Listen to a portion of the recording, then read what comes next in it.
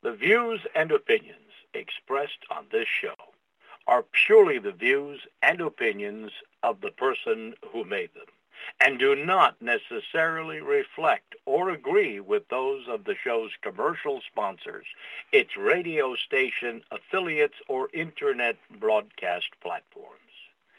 As the restriction on our God-given right to free speech manifests itself throughout the world, we are inspired by Jesus Christ's immortal words, "And ye shall know the truth, and the truth shall make you free." And we reserve the rights to all our words. Thank you, and now enjoy the show.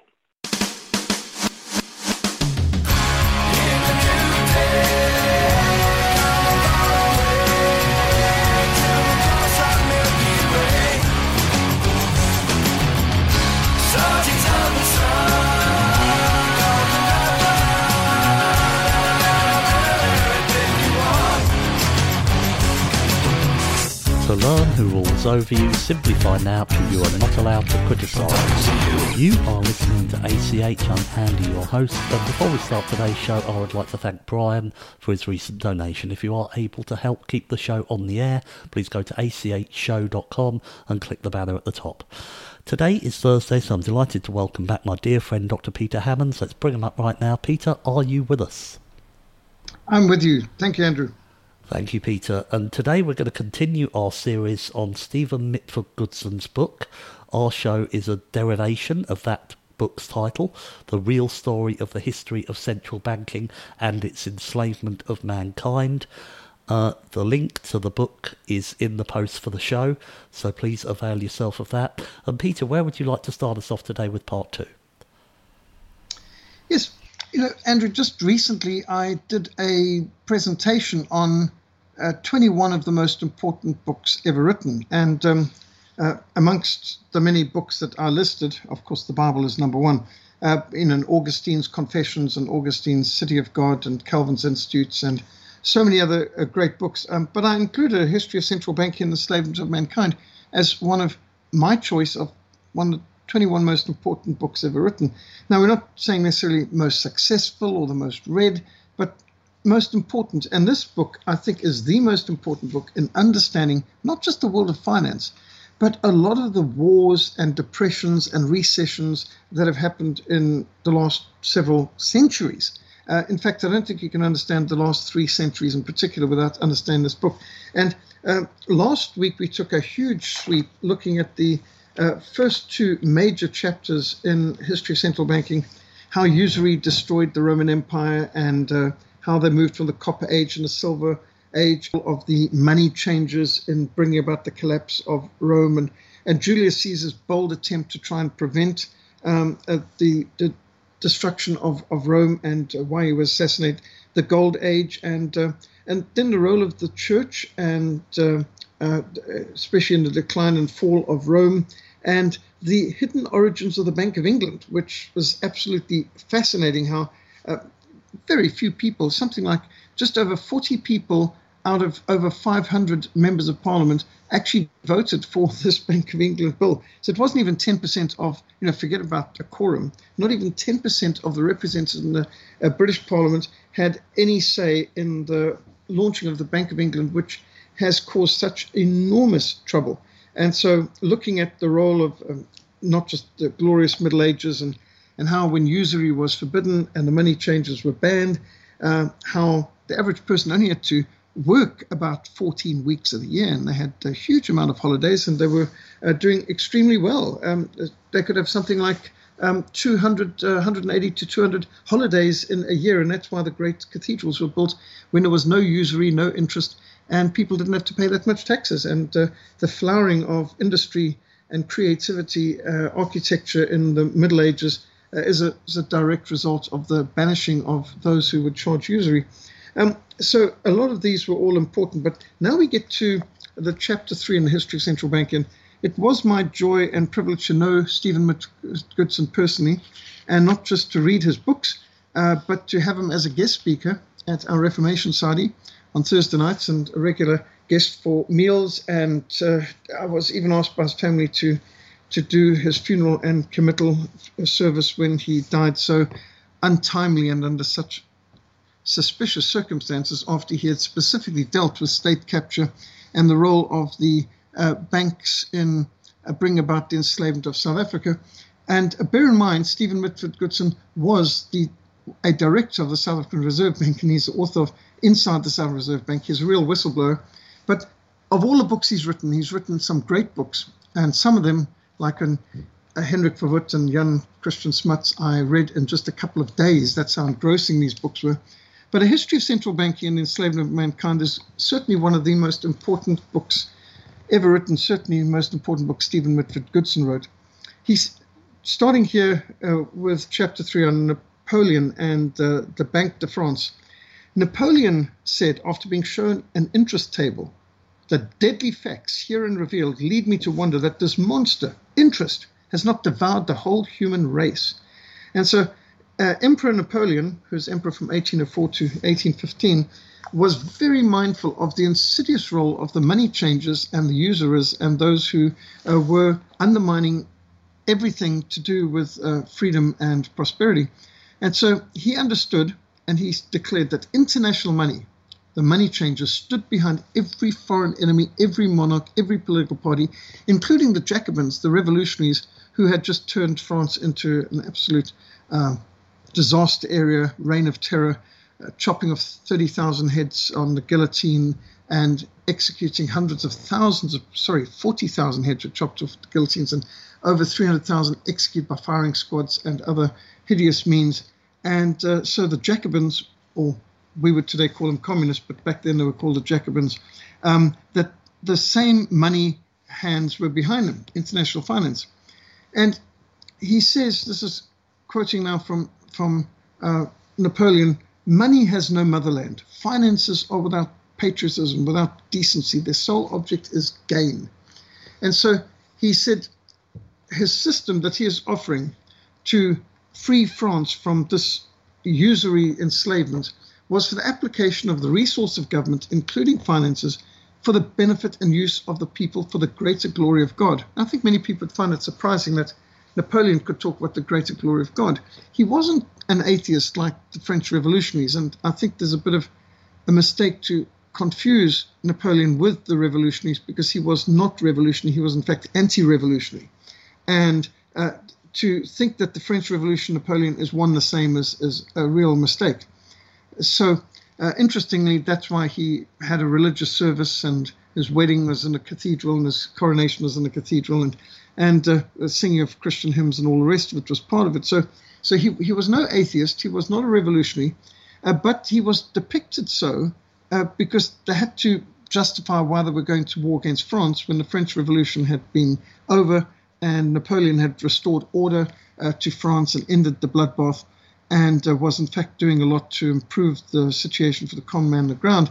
And suddenly all those emperors who had stood by and done nothing while France was butchering their people, killing even their king and the Queen Mary Antoinette and others on the guillotine, now suddenly they swung into war against France, when France was actually now trying to return to good Christian principles. So interesting that.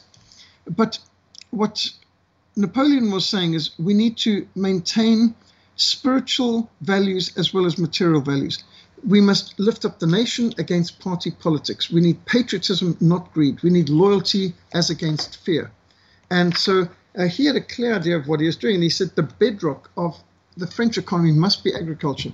The soul of the people, the foundation of the kingdom, needs to be industry.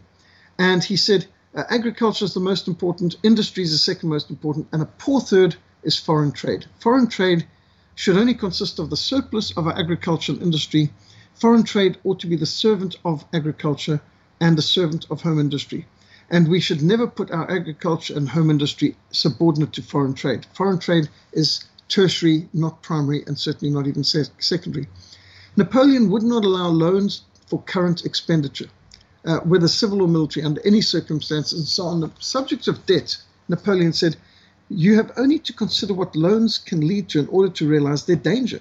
He said, we must have nothing to do with loans. Loans are going to enslave us. And so the first act of Napoleon on assuming power as first consul November the 9th in 1799, was to establish the Banque de France.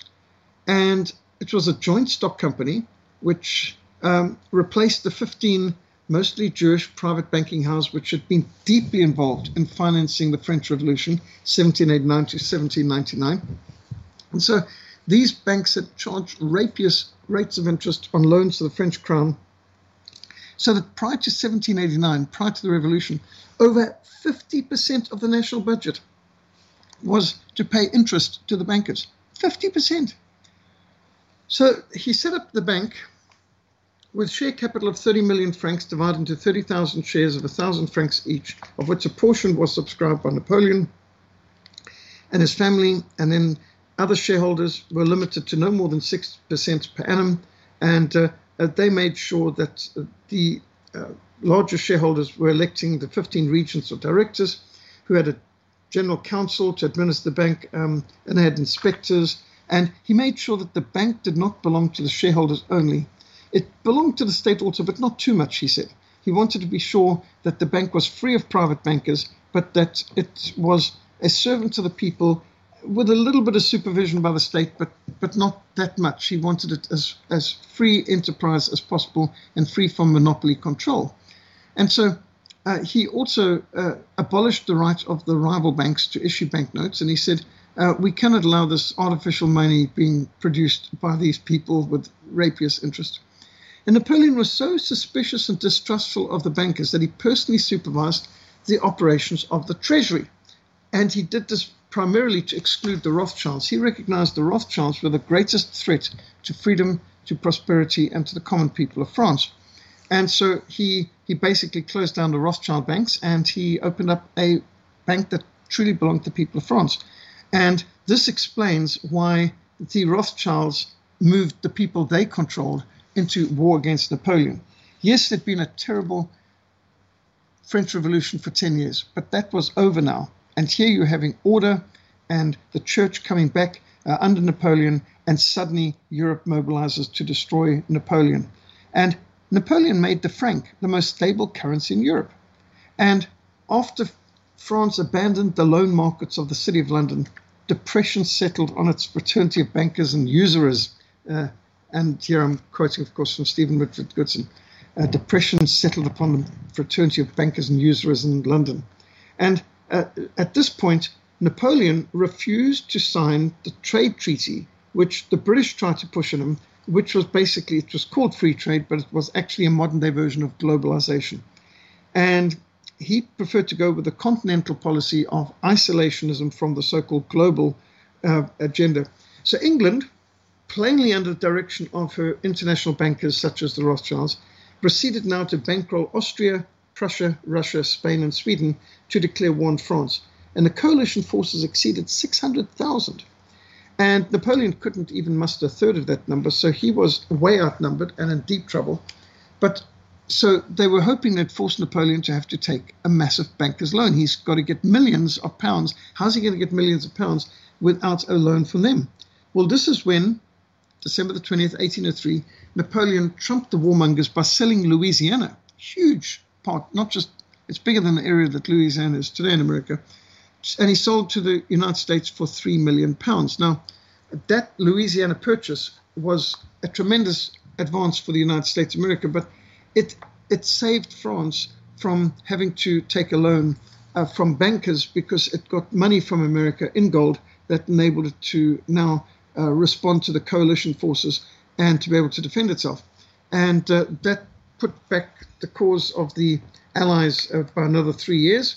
And so by 1806, the coalition was ready to attack again, and they were defeated at Jena, and Napoleon started a whole series of wars to defend himself from the attacks from those who were puppets of the Rothschilds. This is very interesting. This isn't the way we would have normally understood the history of the Napoleonic Wars, but this is how Stephen Mitford Goodson's exposing things in his History of Central Banking and Enslavement of Mankind. So in 1807, at the Treaty of Tilsit, on a raft in the middle of the Neumann River in East Prussia, Napoleon and Tsar Alexander I hammered out an agreement where they were able to be masters of continental Europe, Russia and France. And Sir Alexander agreed to join Napoleon's continental blockade of England and to provide each other with mutual support. And at that time, France and Russia were the only two countries in all of Europe which didn't have a Rothschild bank. They weren't indebted to Rothschilds. They weren't using the usury system. They had free and independent banks that were not charging interest on the people and loans, just basically a very, very small service charge handling fee, which was minuscule, so it wasn't on a percentage basis. And this is why France was now able to become so prosperous, and the franc was able to be this most stable currency in Europe. And Russia was doing very well too. Well, because of some real connivings, the British managed to persuade Alexander to break with France and to start to trade with Britain. And as a result, Napoleon decided to invade Russia on 1812 overture. And if you've read the book War and Peace or seen the film War and Peace, you've got a bit of an idea on all that was involved.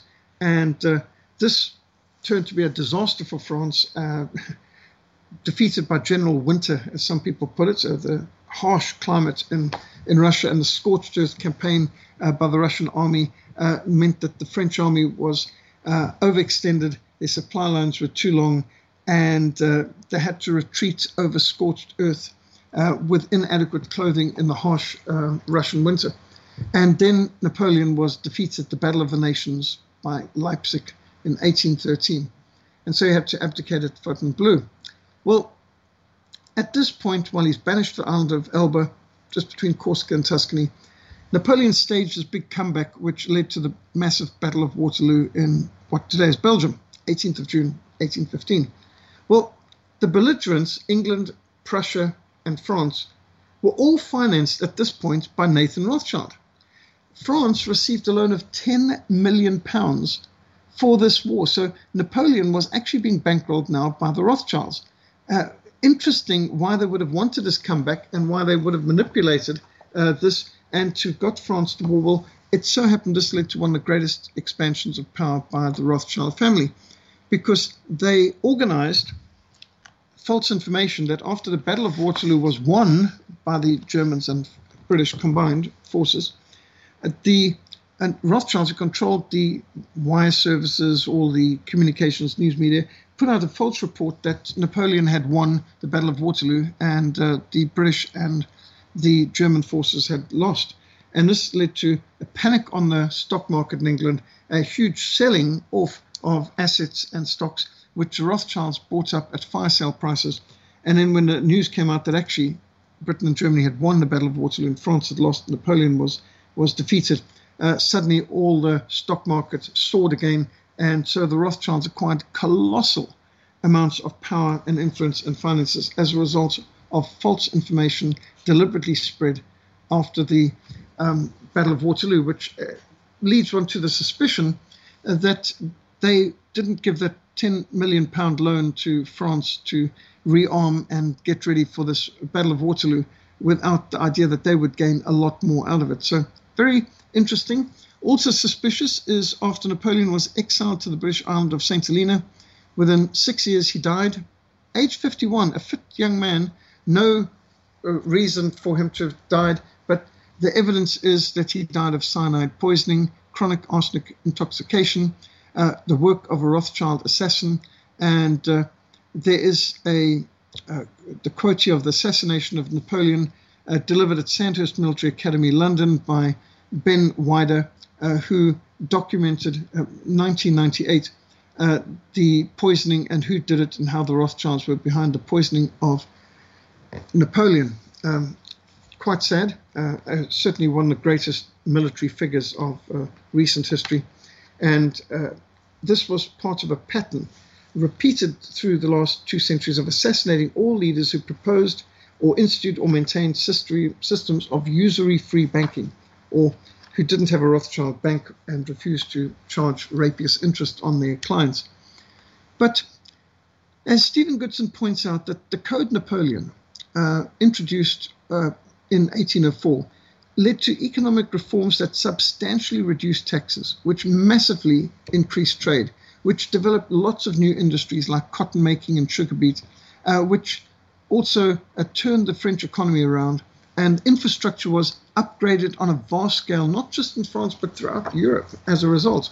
And so under Napoleon, 20,000 miles or 32,000 kilometers of roads were built, and 12,000 miles of regional roads, or 19,000 kilometers, more than 1,000 miles of canals, bridges, dredging, expansion of harbors. I mean, that's over 1,600 kilometers of canals and dredging and harbors built, such as at Cherbourg and Dunkirk. Waterworks, public buildings, galleries, the Louvre, all financed with interest-free money from the Banque de France. So this isn't something I learned at school in history, I must say. Napoleon also introduced an established industrial board, which provided lots of data and information to French industry and universities, and for engineering and science and technology, and professional schools for midwifery and obstetrics and veterinary science. So there was tremendous advance, and pointed out that there's an interesting pattern that one can see, that many leaders who opposed Rothschild banks end up assassinated. And Stephen Goodson points out that included James Garfield and William McKinley and Warren Harding and John F. Kennedy. And although he wasn't physically assassinated, Richard Nixon, everybody is character assassinated, all had one thing in common. They all expressed great interest in reforming the Federal Reserve Bank, and interesting, they were targeted afterwards, if not by direct assassins, then by character assassins in the case of Nixon. So that's a new dimension to consider. And Napoleon said this in his last days. Napoleon: I inspired France and Europe with new ideas which will never be forgotten. France's finances are the best in the world. To whom does she owe them? If I had not been overthrown, I would have made a complete change in the appearance of commerce as well as industry. The efforts of the French people were extraordinary. Progress and prosperity were growing immensely, and new ideas were everywhere being heard. If I had been given time, then we wouldn't have even needed artisans in France. We could have had many more artists, and because there wouldn't have been war, because he was advancing things. So interesting perspective on France. I always thought of Napoleon as the villain, and here's Stephen Mitford Goodson pointing out, well, he was certainly the enemy of the central banking. Then, interestingly, he comes up with a chapter on the century of struggle from 1815 to 1918, Rothschild versus the people. And he quotes from Lord Byron: who holds the balance of the world? Who reigns over Congress, whether royalist or liberal? Who rouses the shirtless patriots of Spain, that makes old Europe's journals squeak and gibber? Who keeps the world both old and new in pain or pleasure? Who makes the politics run and glibber all? The shade of Bonaparte's noble daring? No. Jew Rothschild and his fellow Christian Bering. Now, that's from Lord Byron in the 12th canto, showing Rothschild and Bering, who produced Bering Bank, for example. These are the people who are ruining the world and holding the balance of everything. Well, central banking has proved to be very negative. So he then goes into a case study from America. So during the colonial period, the American colonies created their own paper money, and that was first Massachusetts, and then Pennsylvania, New York, Delaware, and Maryland. And the colonial script of bills of credit were interest-free, and they ran the colonies inflation-free, with very little taxes, with very stable economic growth and prosperity. Not even 1% taxes. It was an extremely effective system. So in 1763, the American statesman Benjamin Franklin visited London, and he expressed horror and shock to see slum conditions and wide prevalence of poverty in London, which should have been the richest city in the world. And when the British Parliament asked Benjamin Franklin, explain the source of prosperity of the American colonies, he replied as follows: it's very simple. In the colonies, we issue our own money. It's called colonial script. We issue it in proportion to demands of trade and industry to make products pass easily from the producer to the consumers. We create for ourselves our own money. We control its purchasing power, and we have no interest to pay to anyone.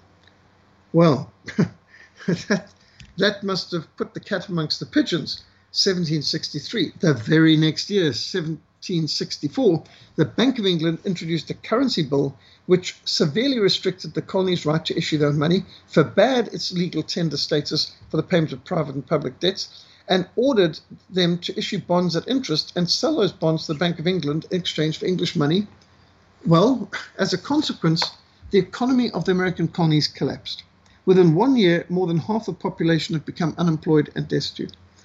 The Stamp Act of 1765 was the last straw, but the abolition of the colonial currency was the primary cause of the revolution. The usury of the Bank of England, which led to so much economic hardship and unemployment in the colonies, was definitely the cause, as Stephen documents here. So one of the first tasks entrusted to the Second Continental Congress, 1775, was to issue its own currency. And to finance the war's expenditures, they issued $241 million. And the Bank of England quickly responded by recruiting hundreds of workmen to print millions of dollars of counterfeit American banknotes. And that's where the term "it's not worth a continental" came from, because the value of the American currency now was counterfeit to the point where $1 was worth less than 2.5 cents. And so massive inflation caused by economic warfare, a counterfeiting project. Well, 15 years later, in 1790, the Bank of England mounted another similar operation where it employed over 400 workmen in 17 printing factories in southern and central England to print the assignat, the currency of revolutionary France. And so the assignat was very quickly devalued. The massive infusion of counterfeit notes caused the assignat to plummet, and there was a period of hyperinflation, which was only reversed in 1803 when Napoleon Bonaparte introduced the government-issued franc, which acquired legal tender in 1808. So that's very interesting, the role of the Bank of England in counterfeiting. It would be terrible if you or I did counterfeiting, but apparently they could do counterfeiting. Well, between 1791 and 1796, inflation in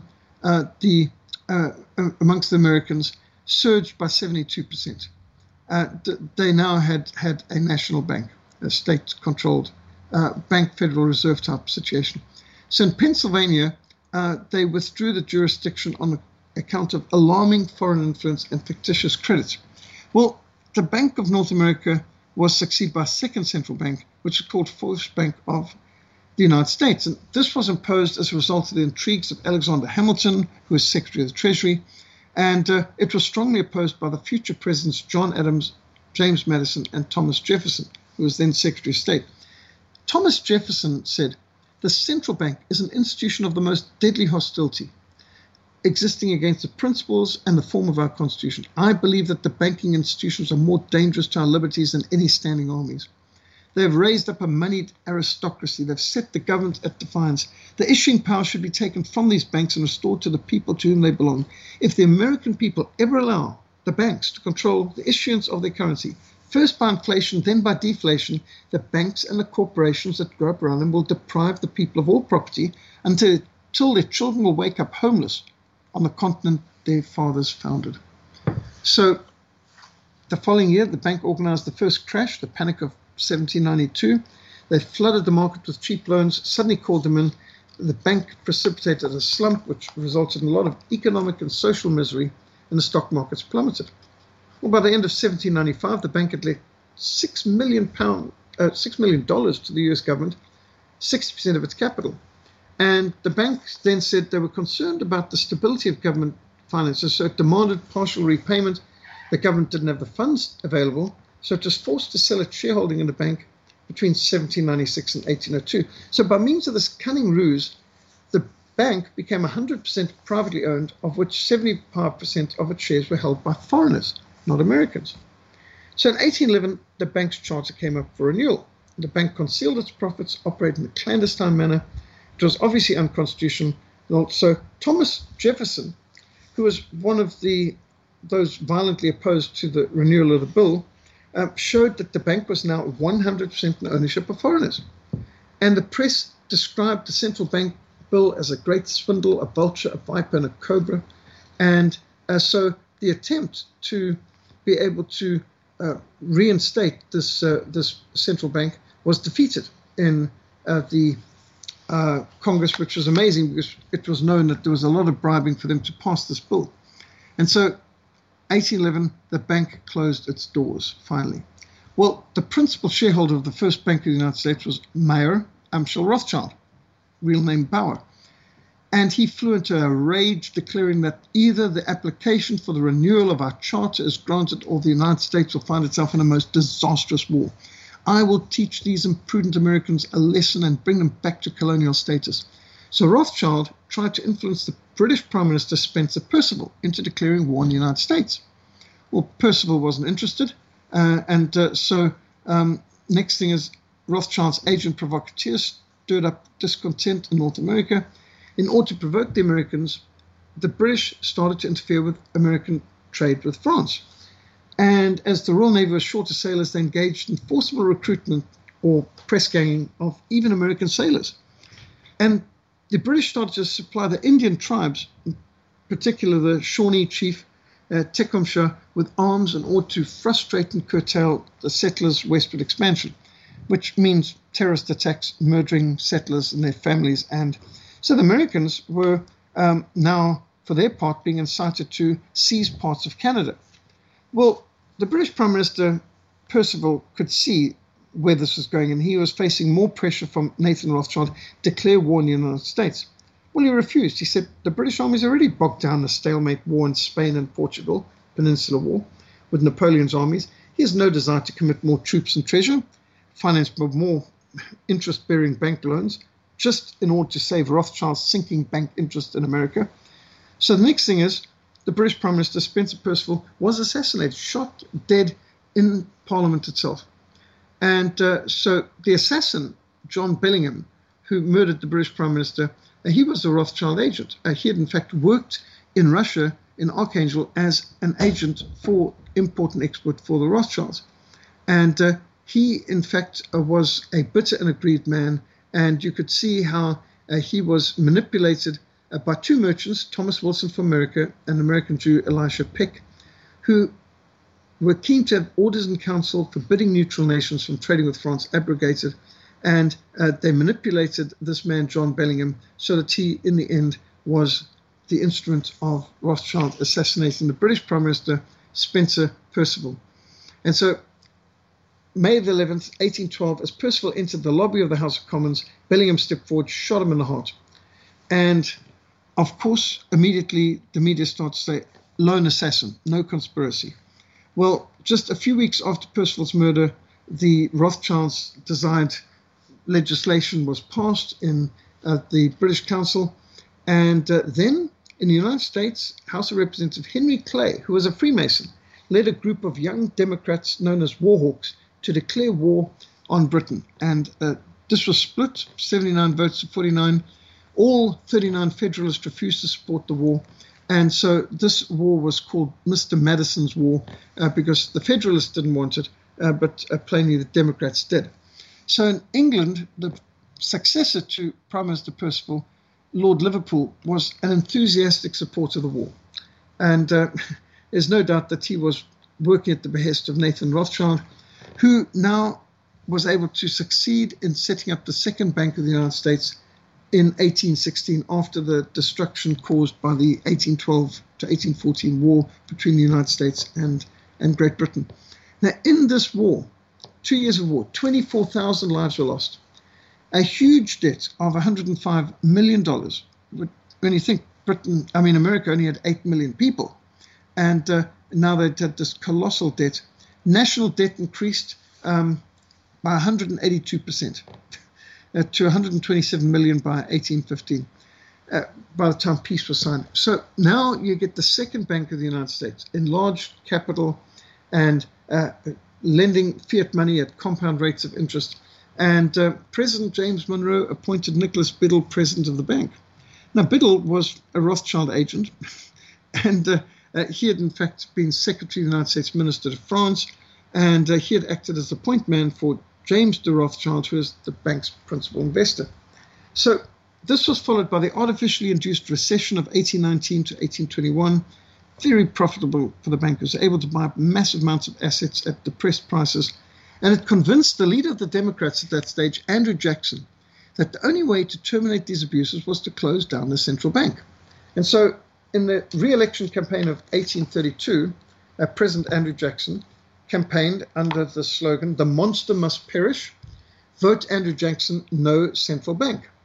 And he said, if Congress has the right under the Constitution to issue paper money, it has given to them to be used by themselves. It's not to be delegated to individuals or corporations.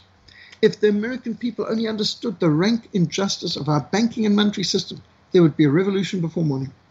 Well, there was a failed assassination attempt by a Rothschild agent on President Andrew Jackson, 30th of January, 1835. And the 20-year charter of the Second Bank of the United States came for renewal, and Jackson collapsed the bank by withdrawing all government deposits and repaid the national debt in entirety, leaving a surplus of $50 million in the Treasury, and he replaced the central bank with independent Treasury system based on redeemable paper, and he destroyed the central bank. Well, during the next president, John Tyler's term of office, 2 attempts were made to bring in the Rothschild Bank again. And in fact, interesting that as this President Tyler vetoed both these bills, he was inundated with hundreds of letters threatening him with assassination if he didn't allow the Rothschild Bank to come back. But for the next 77 years, the United States developed without the need for a central bank and without any real inflation. And so, interesting with the greenback money, and they were able to build up a strong currency so that the US dollar, with just a dip during the time of the war between the states, but without needing a central bank, the US dollar maintained its worth for a full 90 years without any inflation. That's before they got another central bank back in. Well, at the end of the American war between the states, the US government had a war debt of $5 billion. Well, because of inflation, these bonds had declined in value to $2.5 billion. But Ulysses Grant, General Ulysses Grant, used his part ownership of the New York World newspaper to denigrate and undermine the chances of the opponent of this debt being termed to be a $5 billion instead of a $2.5 billion debt. And he introduced the Public Credit Act, which paid the face value of the $5 billion worth of bonds in gold, resulting in the Rothschilds and their associates making 100% profit instead of recognizing the real devaluing of the currency. They then abolished the silver exchange. They replaced it with a gold standard, and there was all kinds of attempts to demonetize American silver, and you could see how the U.S. Congress were regularly bribed, such as in the crime of 1873, where congressmen were bribed to vote in line with what the Rothschilds wanted, which would actually massively increase their values. So there was a book written, A Tale of Two Nations, which showed that London bankers, who were mostly Jewish, decided to destroy the United States by the manipulation of their currency. And you also see how Congressman William Jennings Bryan delivered his famous Cross of Gold speech, saying, "You shall answer their demands for a gold stand by saying thus to them, you shall not press down upon the brow of labor this crown of thorns. You shall not crucify mankind upon a cross of gold," speaking specifically against what the bankers were doing in order to steal effectively from the entire population. Well, the so-called gold standard enforced on the people of America by the bankers brought havoc to the U.S. economy, and it enabled the private bankers to withhold loans and restrict money supply. It led to a whole series of bank runs and panics, 1873, 1884, 1890, 1893, 1897, 1903, and 1907. In each of these cases, these artificially created bank runs incensed the U.S. presidents, such as President James Abraham Garfield. And so in 1881, after he became president, he said he was going to master the monetary problem. Whoever controls the volume of money in any country is absolute master of that industry and commerce. When you realize the entire system is very easily controlled, one way or the other, by a few powerful bankers at the top, you will not have to be told how periods of inflation and depression originate.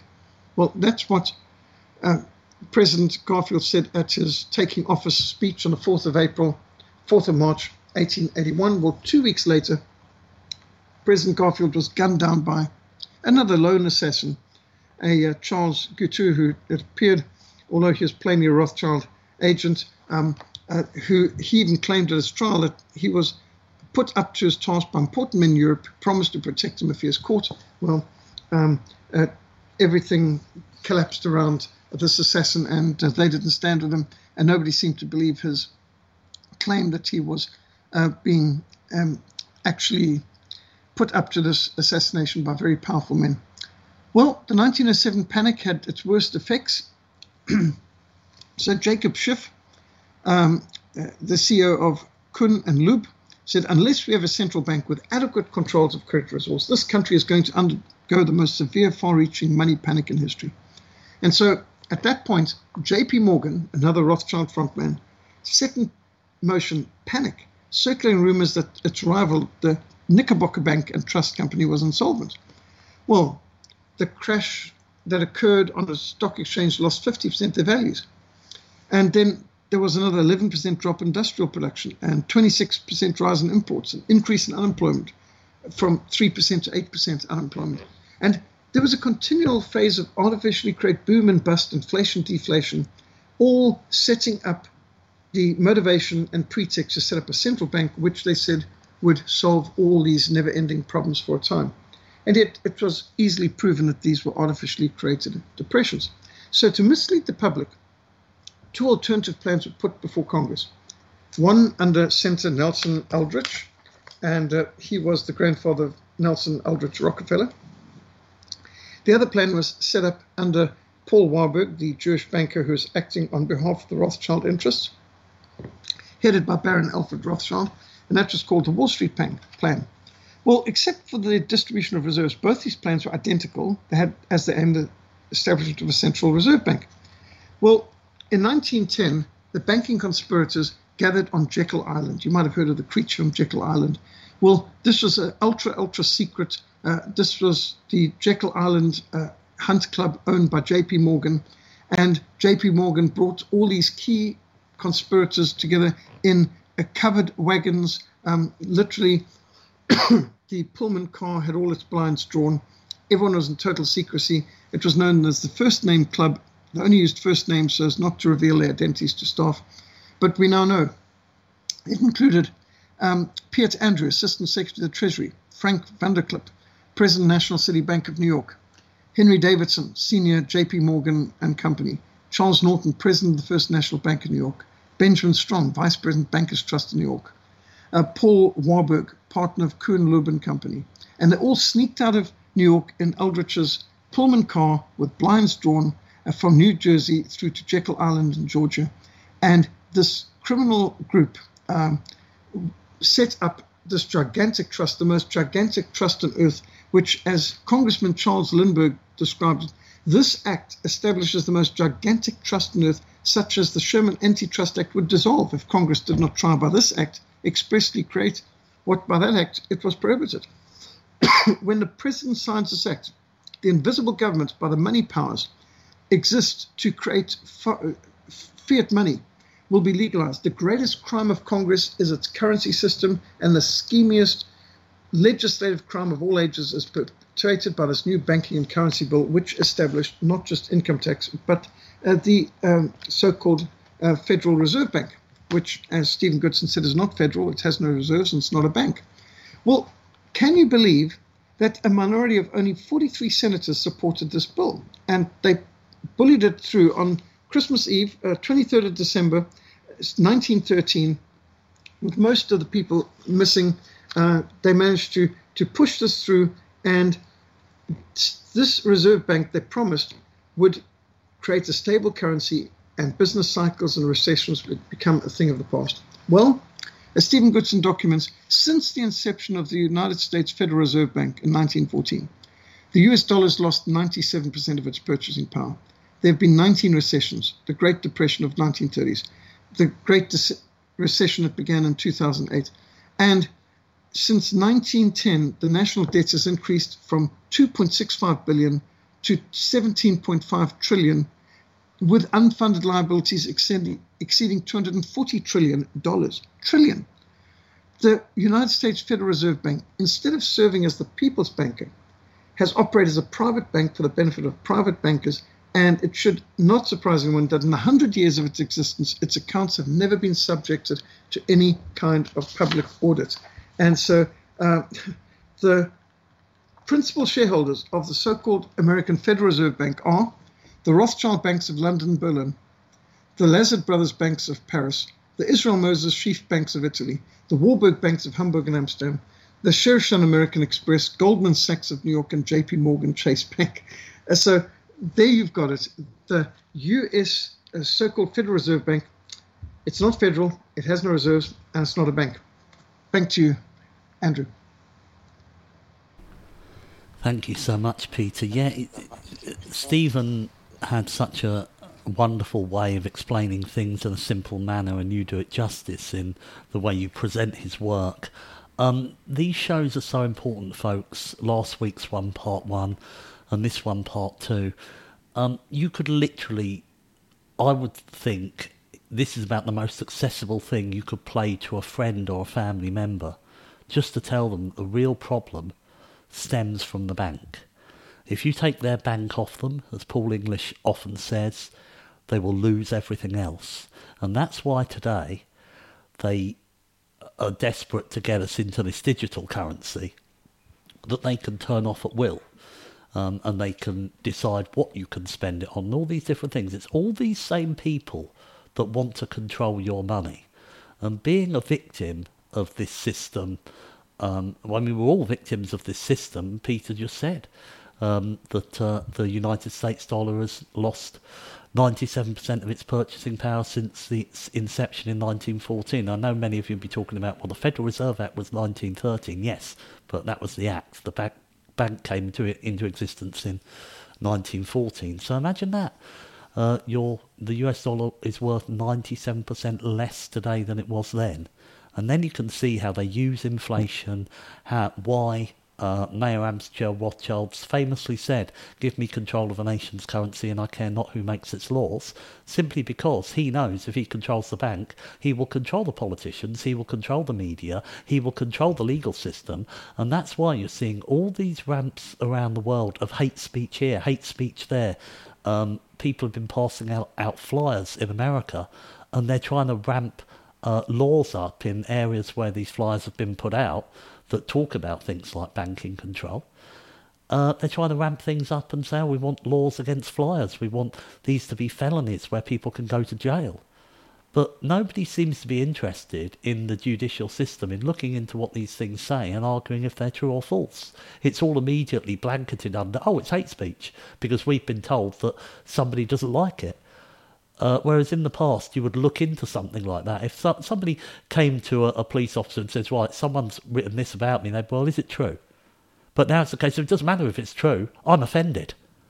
I feel hurt, I feel upset. Well, of course you're going to be offended, hurt and upset if you've been operating a criminal scheme for generations and you don't want to lose it because you make such a fortune out of it. And unfortunately, there's nobody that we can go to in our police department, our politicians. There's nowhere for us to go anymore, our legal establishment.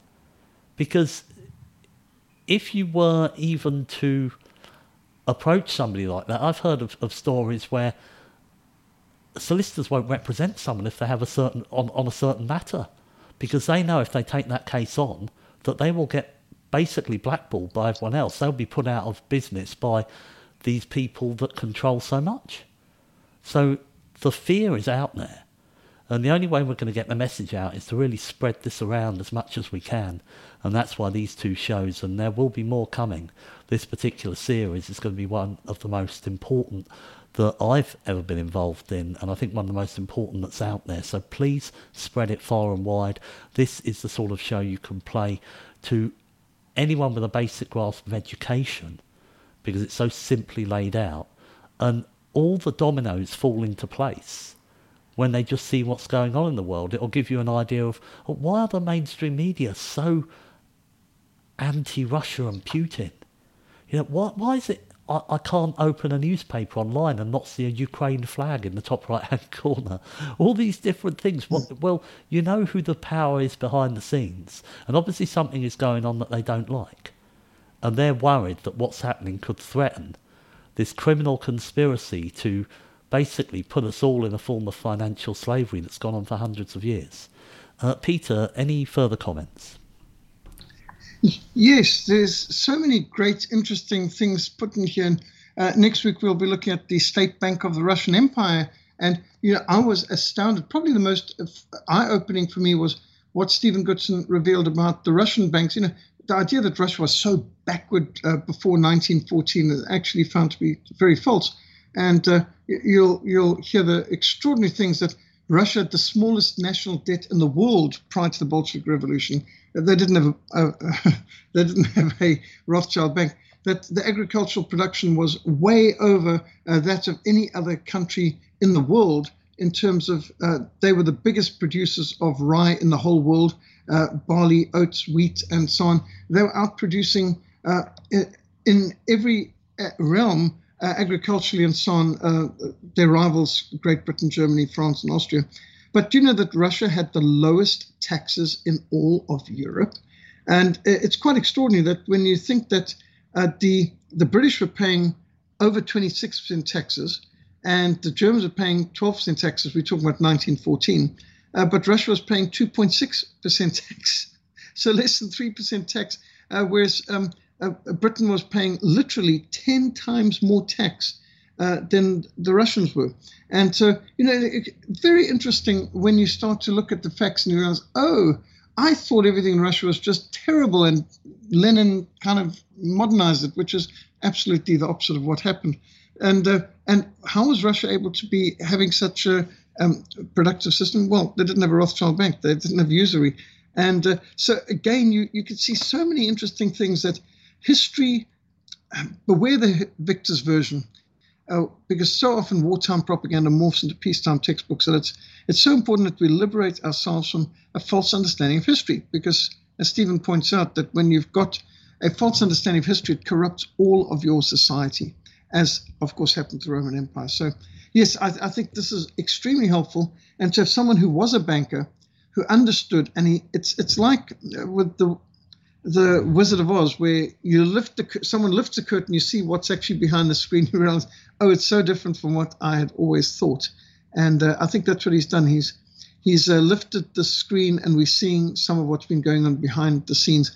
What an incredible crime that not just most of our industry and currency and savings and pensions have been stolen, but how many lives lost for ruinous bankers' wars. And people need to know these things.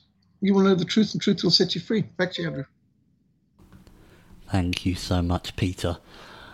Folks, you have been listening to a show entitled The Real Story of the History of Central Banking and its Enslavement of Mankind, Part 2. Peter and I will be back with you next week with Part 3. I'll be back with you all tomorrow. And until then, folks, thank you for listening.